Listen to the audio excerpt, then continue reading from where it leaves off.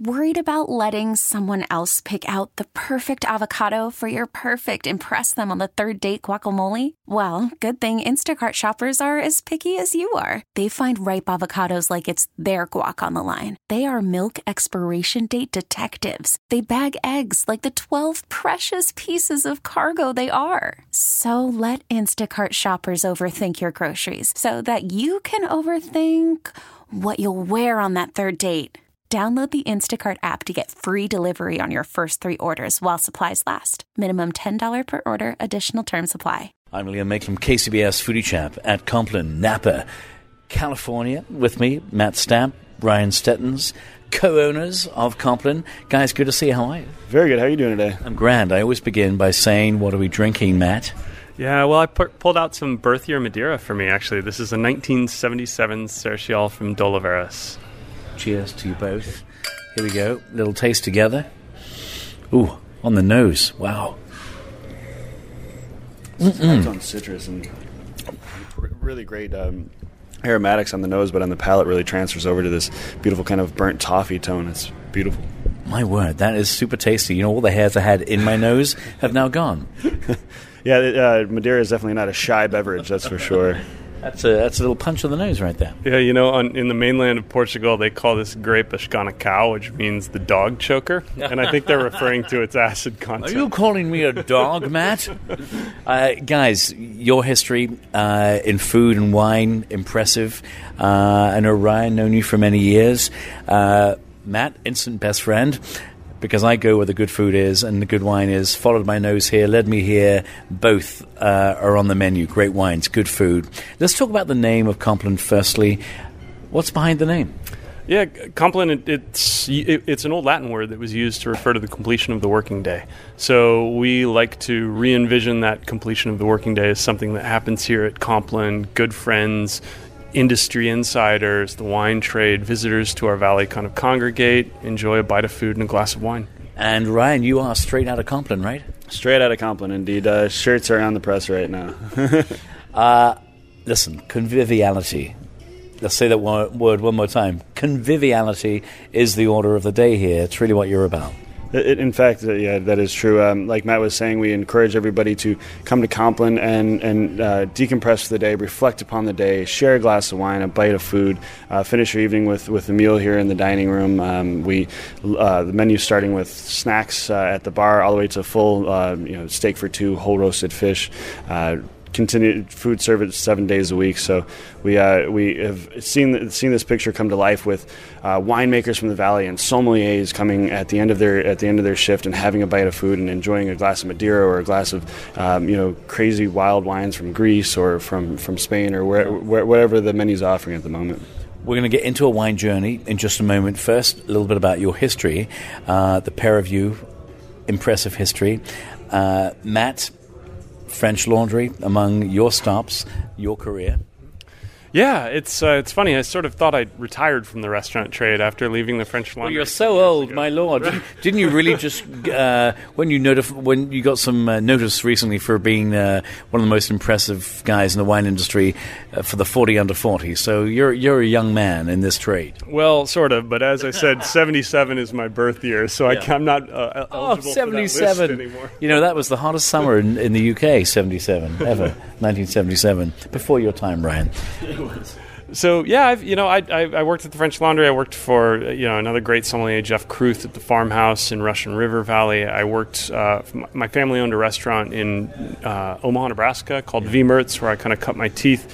And I worked as education director for the Guild of Sommeliers for the last 6 years. So I had a lot of opportunities to travel the world, to visit wine regions, to sort of refine my own sense or my own bank of knowledge, to talk to a lot of sommeliers, and it kind of all funneled into what we're doing here at Compline. Well, how lucky is Napa to have your history and all the education brought here.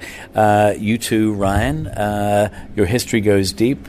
A lot of amazing restaurants, Charlie Trotter in Chicago, Ritz-Carlton, and you're also somewhat of a teacher yourself, right? I've done some education proponents in the past. I taught at UNLV while I was attending in studying for my hospitality degree. I've done a few seminars for wineries and staff education for other restaurants.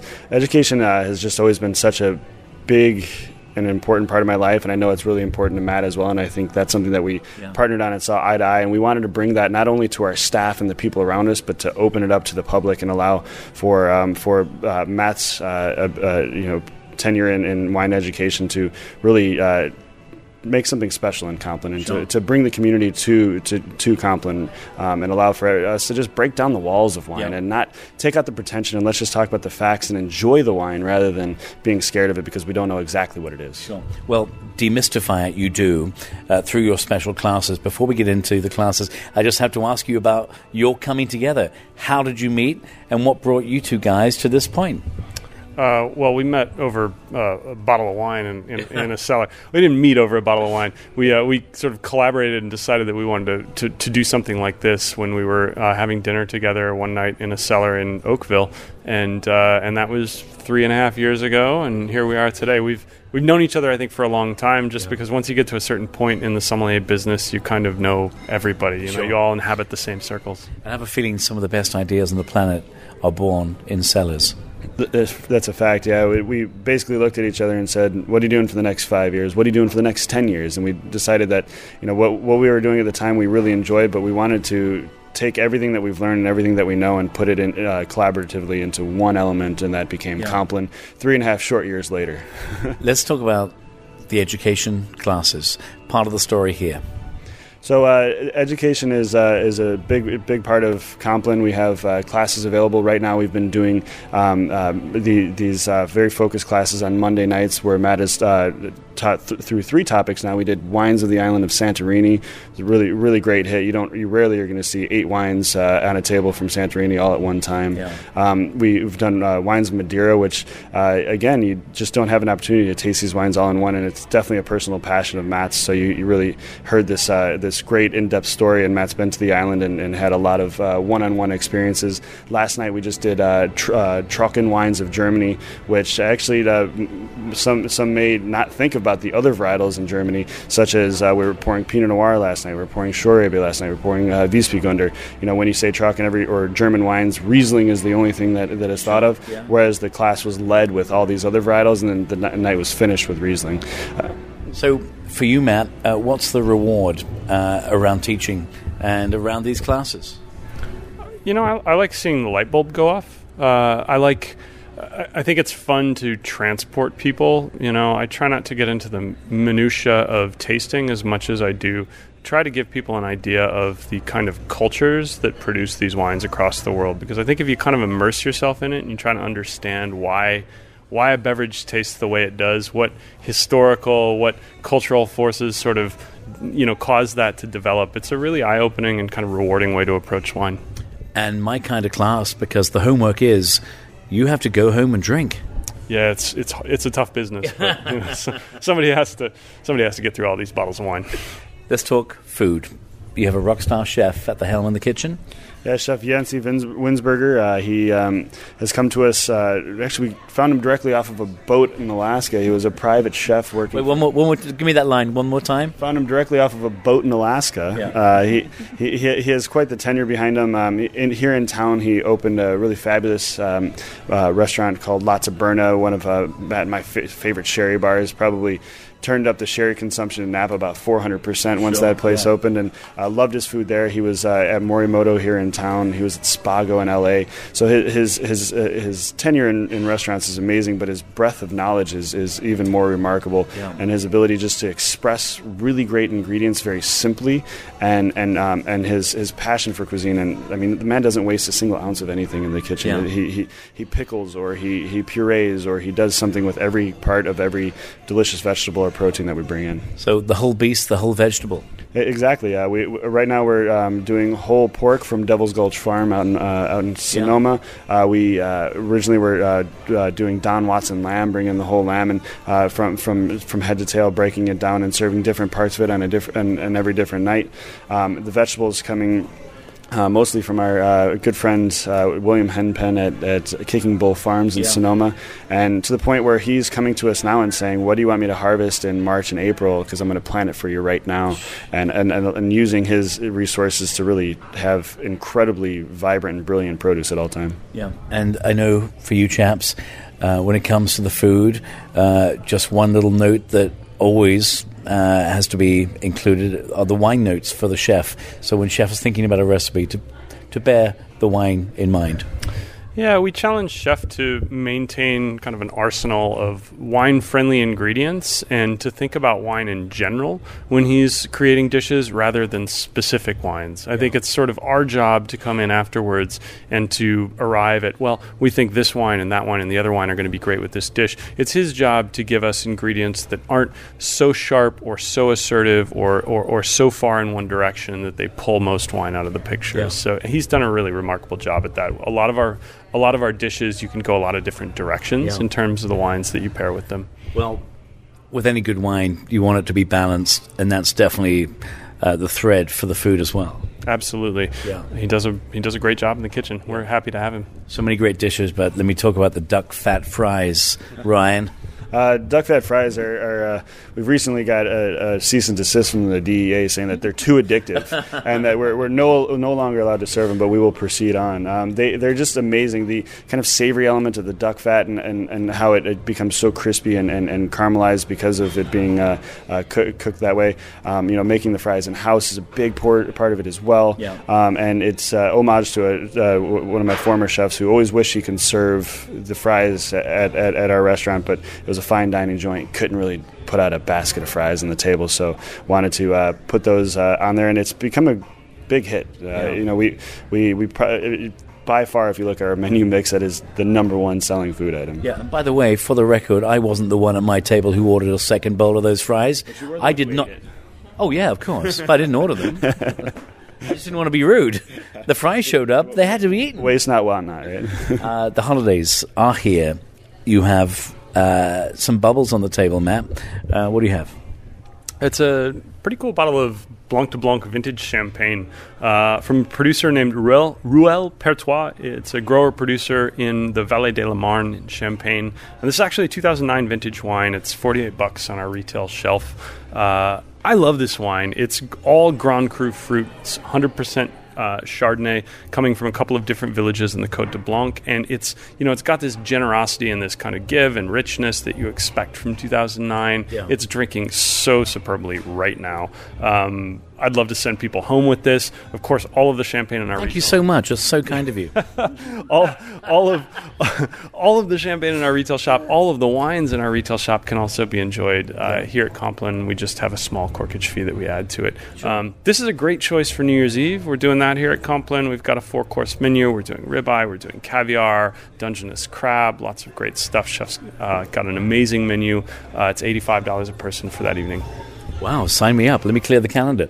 I do love the fact that you do have a retail store as part of the experience here. So come, sit at the bar, have some wine, stay for lunch or dinner, and on your way out the door, take some wine to go home. And in the store, you take people on a trip around the world. We do indeed. We created the retail portion of Compline as something that we would want to go and pull a bottle off of a shelf. And in that, we saw a need for value-based wines, not grocery store wines by any means, but Matt and I are doing our due diligence and sifting through the swath of hundreds of different wines we've tasted to find the few selections that we have on the shelf that we can keep under $30. Now, of course, the champagne that's sitting in front of us is not that, but we do our best to keep everything in a very approachable price point, so that way when you do go up to the shelf, you say, wow, that's an amazing wine, and rather than having to make a choice between two of them, the budgetary decision is easy. Both of them are very affordable and very you can take them both home. The wines do stretch from around the world. I mean, we have French, Spanish, Italian, Greek. There's definitely quite a few wines from right in our backyard in Napa or nearby. And then we have recently built the Wall of Babylon, as we affectionately refer to it as. One more time? The Wall of Babylon. A selection of a lot of small producers of champagne that we can keep in affordable price points. And my favorite notice, breakfast wines. Breakfast wines, it kind of depends on what you're eating, but span the gamut. And of course, if it's champagne, it's any time of the day. Sure. You got it. Don't have to invite me twice. And by the way, I've got a case ready to buy, ready to go. And in that box of wine I'm taking home, it begins at $9. $9 wines, Matt. Yeah, speaking of a hard job, but somebody's got to do it, we challenged ourselves to always have one $9 red and one $9 white on the list. We found both in Italy, and they're totally drinkable wines. They're Tuesday lunch wines. You can, it's a Montepulciano and an Ansonica. So great choices for under $10. Listen, this is a great place for locals to come enjoy.